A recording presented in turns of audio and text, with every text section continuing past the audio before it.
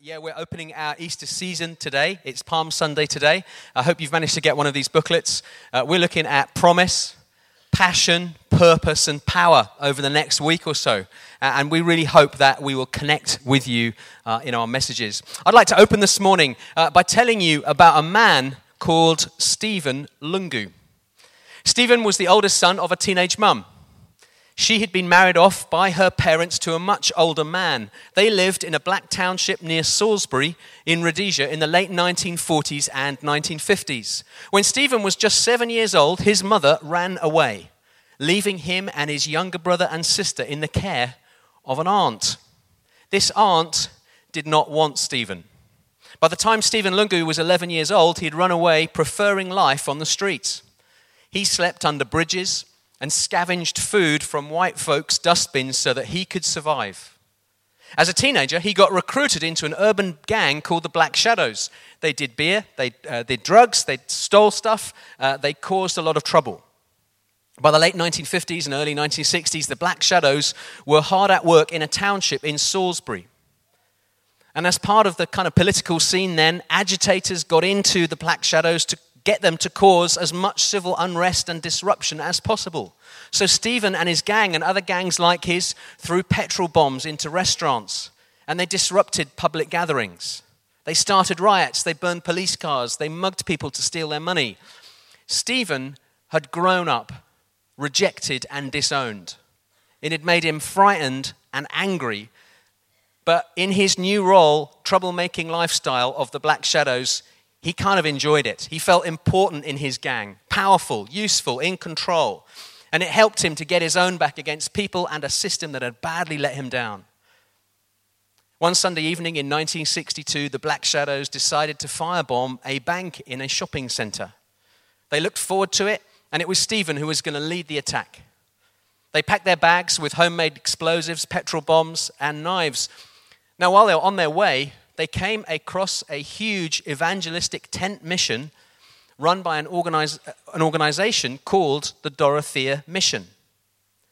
They couldn't believe their luck at stumbling on this meeting, because to petrol bomb a tent with several thousand Christians inside would have given them huge kudos as a gang. So Stephen posted some of his gang members at the entrances to the tent, and then he and some of his friends went inside to see what was going on in this meeting. Little did Stephen know it, but that evening he walked right into the promise of God. I want to talk today from my heart about promise. A promise is something great that is first created in words. A promise is fulfilled when those words turn into reality. When someone takes every step they can to make their promise a reality, it communicates huge value to us. Equally, promises are tragic when they are broken. When a promise is broken, it feels as though something good that could have become reality did not turn out that way, and our hopes get dashed.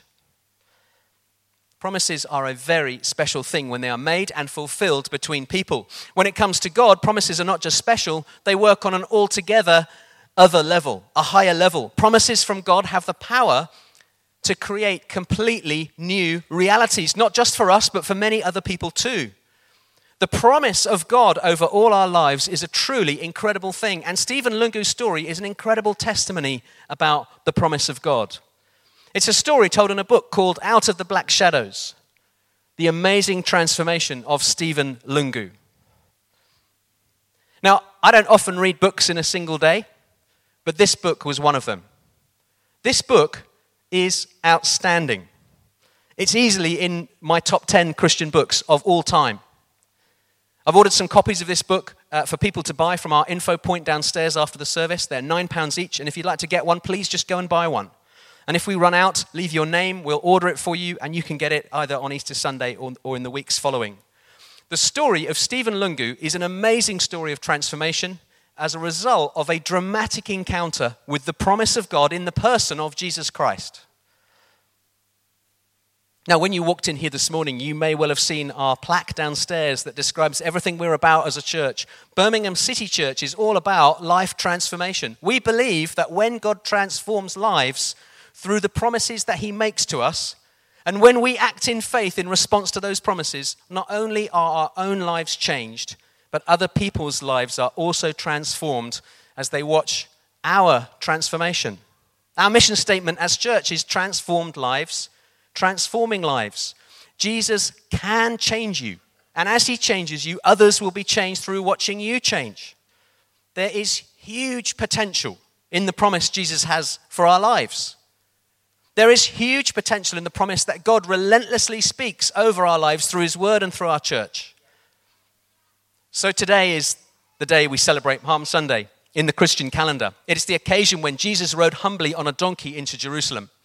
Let's briefly hear that account from Matthew's Gospel, chapter 21.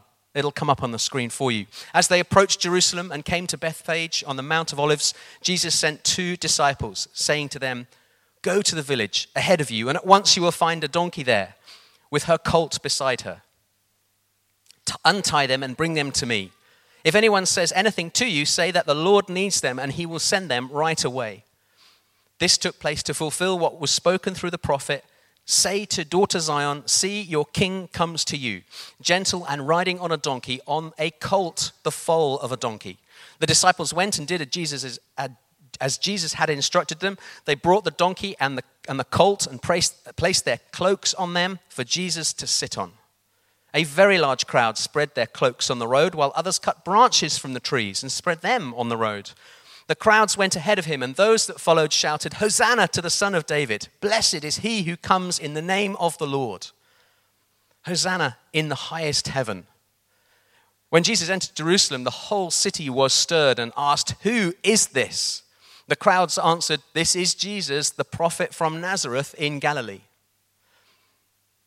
Palm Sunday is an incredibly important day in the life and ministry of Jesus because on this day, 3 strands of God's promise for all human beings converge together.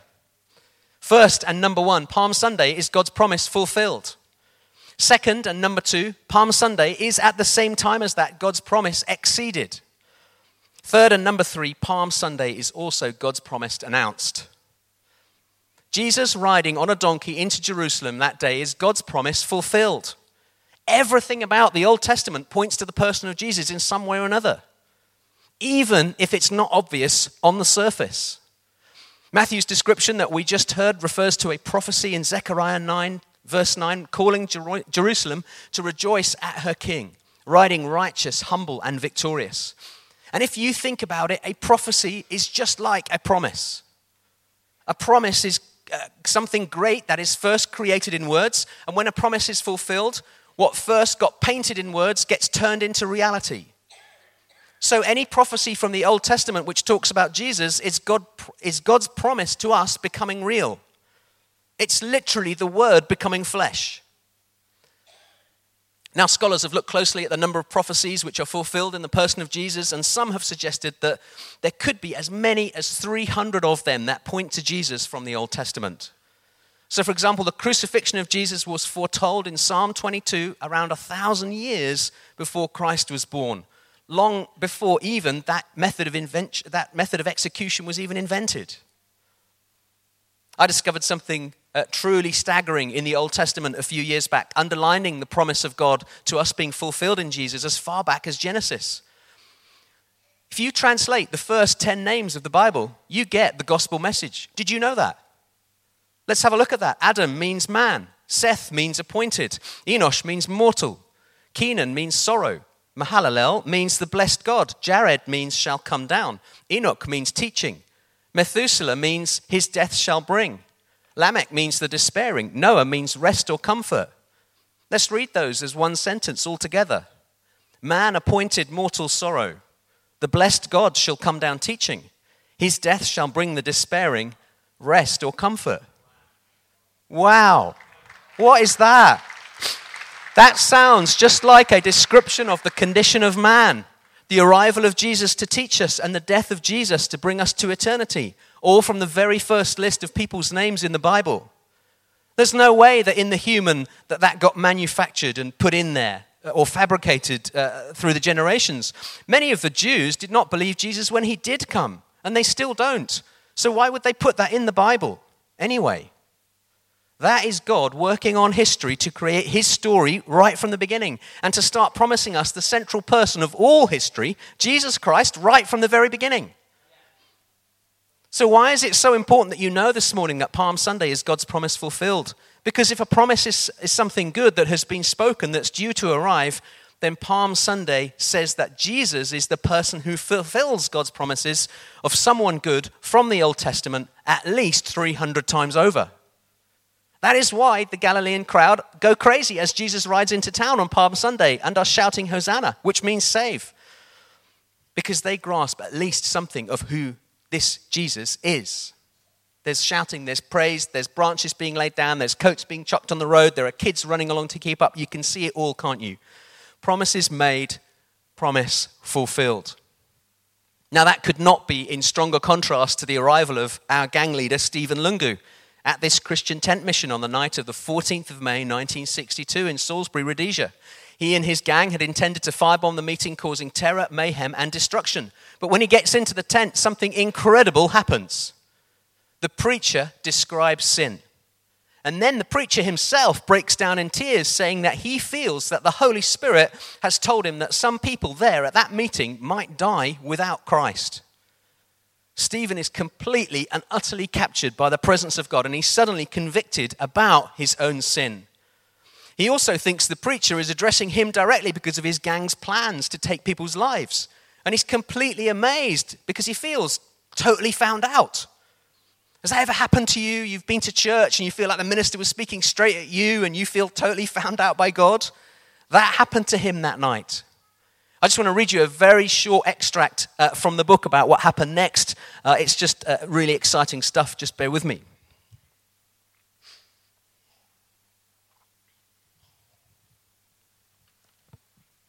The preacher then repeated 2 Corinthians 8:9. For you know the grace of our Lord Jesus Christ, that though he was rich, yet for your sakes he became poor, so that you through his poverty might become rich. Suddenly I began to understand what Christianity was all about. It was for someone like me. I could identify with this Jesus. He had suffered in all the ways that I knew so well. Poverty, oppression, hunger, thirst, loneliness. I had known all of these, and so had he. But the amazing thing was he had not needed to know such suffering, but he had accepted it in his love for me. He had come to earth for my sake to pay the price for my sins. My wages were death, but Jesus paid the price for me. On the cross, he had become a nobody that I could become a somebody. The preacher was now saying that anyone who wanted could have this Jesus. I could exchange my poverty and sin for Jesus' love and riches. The transaction that Jesus was offering me suddenly became clear. I stopped bobbing about and sat still, utterly at the end of myself. Tears for all the pain and loneliness and self-hatred and fear I had known coursed down my cheeks. If this great burden was not to be removed by this Jesus, I no longer wanted to live. Now, Africans are wonderfully tolerant of self-expression, but there is a limit.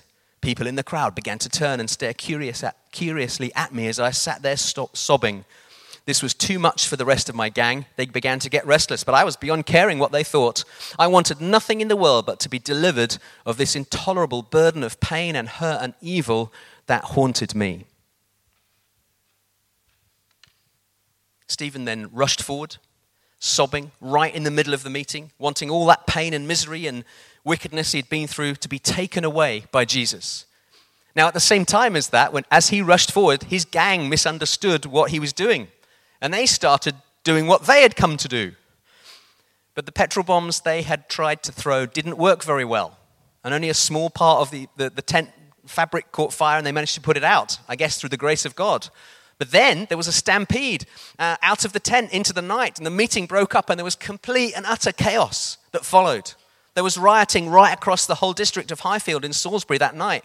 But right in the middle of it, inside the mission tent, Stephen stayed and gave his heart to Jesus.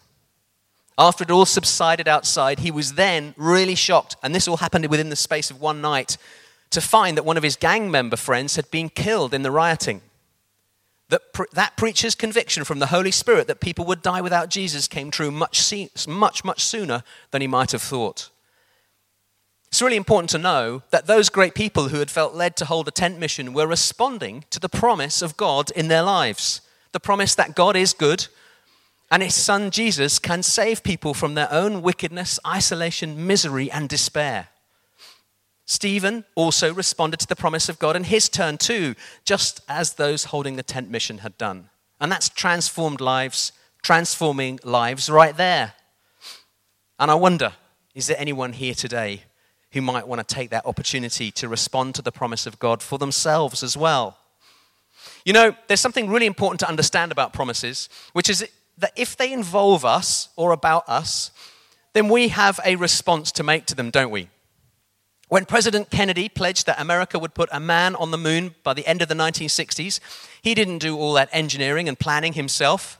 He gave those tasks to NASA. Now imagine if all of those people at NASA had decided not to involve themselves in his pledge. That incredible achievement would not have taken place. And the same is true of God and us. When God makes a promise that involves us or is about us, he first sets up a picture in words of how things can be, but whether it comes true for us personally all depends upon us personally responding for ourselves in faith to his promise. We've got people today who are getting baptized to demonstrate their response to the promise of God, and we're going to see that in just a moment. Now, when we believe in both the character and the word of God for ourselves consistently, then what he promises us will start becoming consistently true. God's promises always hold good and are always true. What is so often in question is our response to them. So the first major promise of Palm Sunday is promise fulfilled. The second major promise of Palm Sunday is promise exceeded. So how can what is already an amazing thing, that God would send someone who would save people, be exceeded? Let me explain. The Jews assumed that God would send someone capable of leading them in military victory against the Romans. But God didn't do that. God exceeded that by sending a person who told his disciples to put away their swords and love their enemies. The Jews assumed that God would send someone who'd bring judgment on their enemies, but God didn't do that. God exceeded that by sending someone with an offer of forgiveness, peace, and reconciliation instead. The Jews assumed that God would send someone who would establish the kingdom of God by removing everyone who did not live up to their law, both within their nation and also around their borders. But God didn't do that. God exceeded that by sending someone perfect who purified people from sin itself, by nailing sin to a cross in his own body as a perfect sacrifice and atoning for their sins himself. The Jews assumed that God would send them someone who would be completely delighted with how they had extended and refined and built up his law into a massive and complicated and weighty structure through centuries of debate and scholarship. But God didn't do that. God exceeded that by sending them someone who brought it all right back down to reality with proper perspective, deep truth communicated in simple but powerful parables, and who affirmed that the greatest faith he had ever seen existed in the very person who stood for all that they hated, a Roman centurion. The Jews assumed that God would send someone who would draw them all together in a powerful political rebellion, but God didn't do that. God exceeded that by sending someone who confounded the religious authorities over their own hypocrisy, who called their religious leaders whitewashed tombs, and who instead connected directly with sinners and tax collectors, prostitutes, the demon-possessed, the poor, the sick, the blind, the deaf, the dead, the overlooked, the foreigner, the oppressed, the neglected, the uneducated. The Jews assumed that God would be sending them someone who would uphold and affirm and endorse their religion, but God didn't do that. God exceeded that by sending them someone who didn't just want all his law upheld to the last iota, but who much more importantly than that wanted their hearts in a personal relationship with him. The Jews assumed that God would be sending them someone just for them as a nation, but God didn't do that. God exceeded that by sending someone able to save every single person in the whole world willing to respond to the promise of eternal life and receive it for themselves. Promise is exceeded on Palm Sunday. God's word says, doesn't it, that God is able to do immeasurably more than all we ask or imagine. And many of the people in this room here today can tell you that they know the Lord Jesus as their personal Lord and Savior. And I find myself wondering, is there anyone here today who would like to step into that promise of God for themselves? After Stephen was first saved in that tent mission, Jesus went on to do immeasurably more in Stephen's life than he could ask or imagine, exceeding everyone's expectations. After learning to read and write, he had to do that. Stephen was trained up as an evangelist, and he ended up traveling all over Africa and the world, preaching and speaking and seeing many people come to Christ. He is married to Rachel. They have 5 children, and they've adopted others. He went on to become appointed the head of the Malawi branch of African Enterprise, which is an evangelistic federation. He then became the head of African Enterprise for the whole of Africa in 2005. What an incredible transformation from sleeping as an outcast under a bridge by himself as a boy.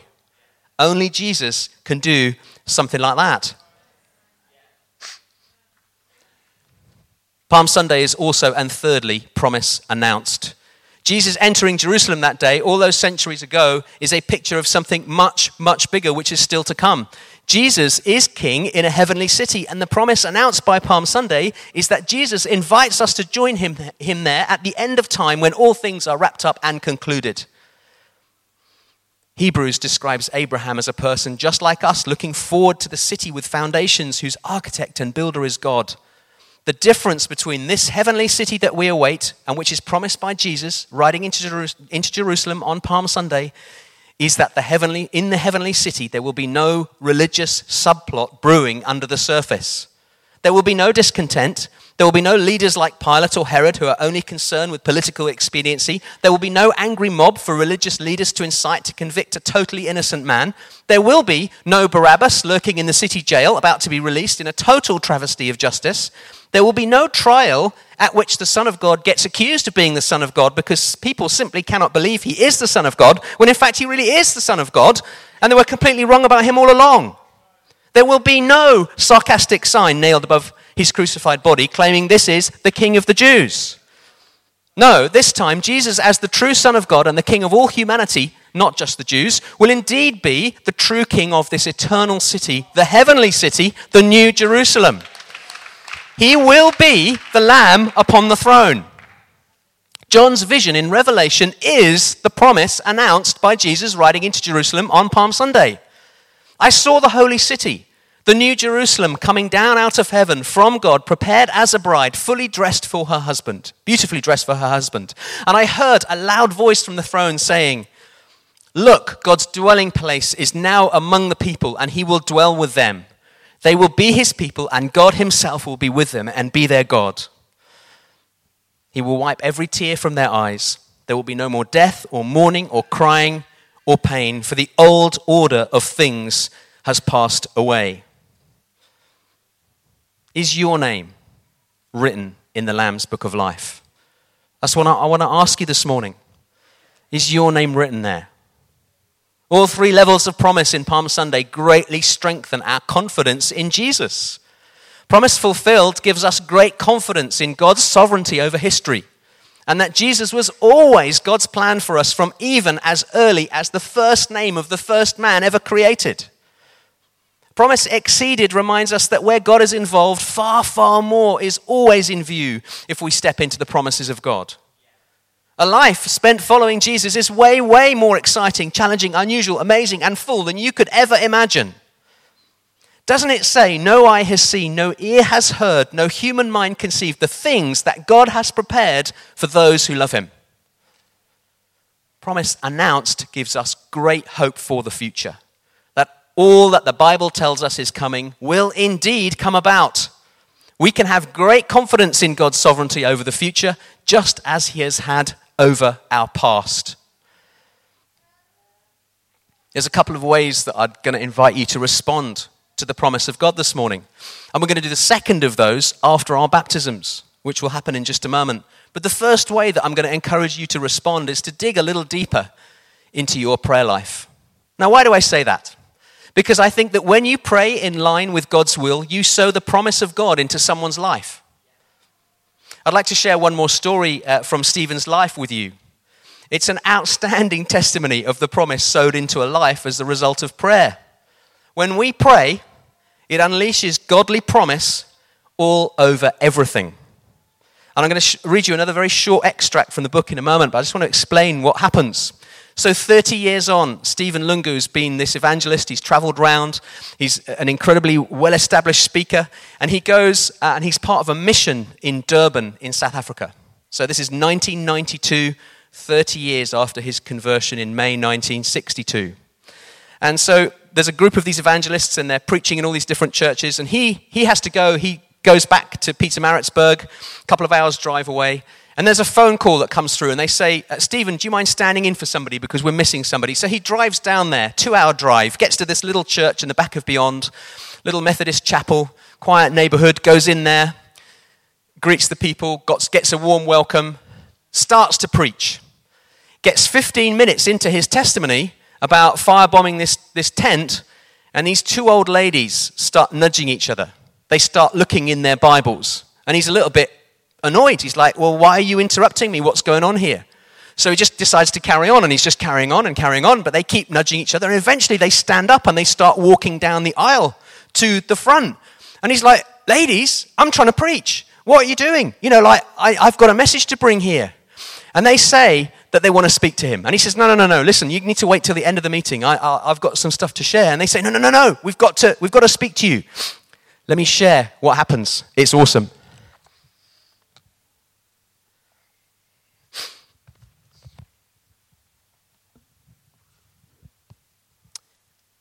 No, we must share it now. We must tell you something now, fluttered the old lady, swaying dangerously. Come here, said her friend, waving her Bible at me. My heart sank. I knew I was beaten. With a sigh, I stepped off the platform and went down to them. Whatever was this all about?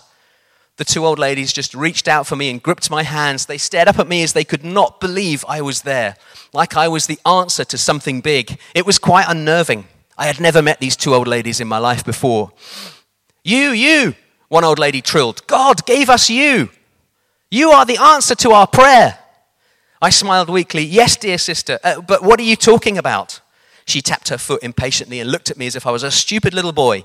You have just said, she said accusingly, that you went to a tent meeting of the Dorothea Mission in Highfield, Harare in May 1962, that you were the leader of the gang. Yes, I said, and if you'll just sit down again, sister, I will tell you what happened next. We know what happened next, said the other one, giggling with joy. Her friend thrust her Bible into my hands. Look at this. It is my Bible. Look at what it says there. She pointed shakily to a page at the back. The soft leather of the Bible was limp with use and age. The paper was thin. There was some handwriting on a page at the back, faded and hard to read. It began with a date, 14th of May, 1962. Beside the date was written a simple prayer. Lord Jesus, will you save one gang leader tonight? The 14th of May, 1962 had been the night of my conversion. I felt the past reach out a long arm and grab me. The force of the shock was that violent. These two old ladies whom I'd never met before had prayed for me and my conversion on that night 30 years before.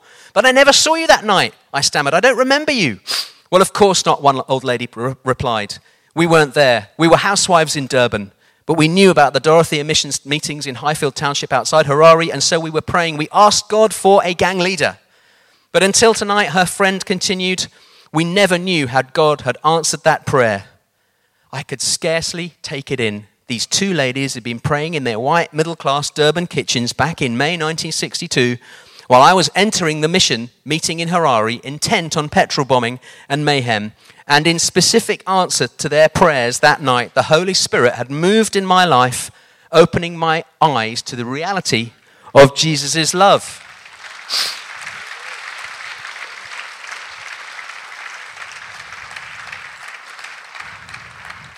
Anytime you don't think your prayers are working, think again.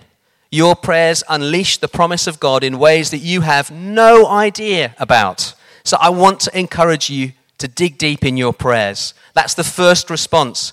But should we do some baptisms, Pastor Mark? And we'll do the second response after the baptisms. Looking forward to it. Let's go.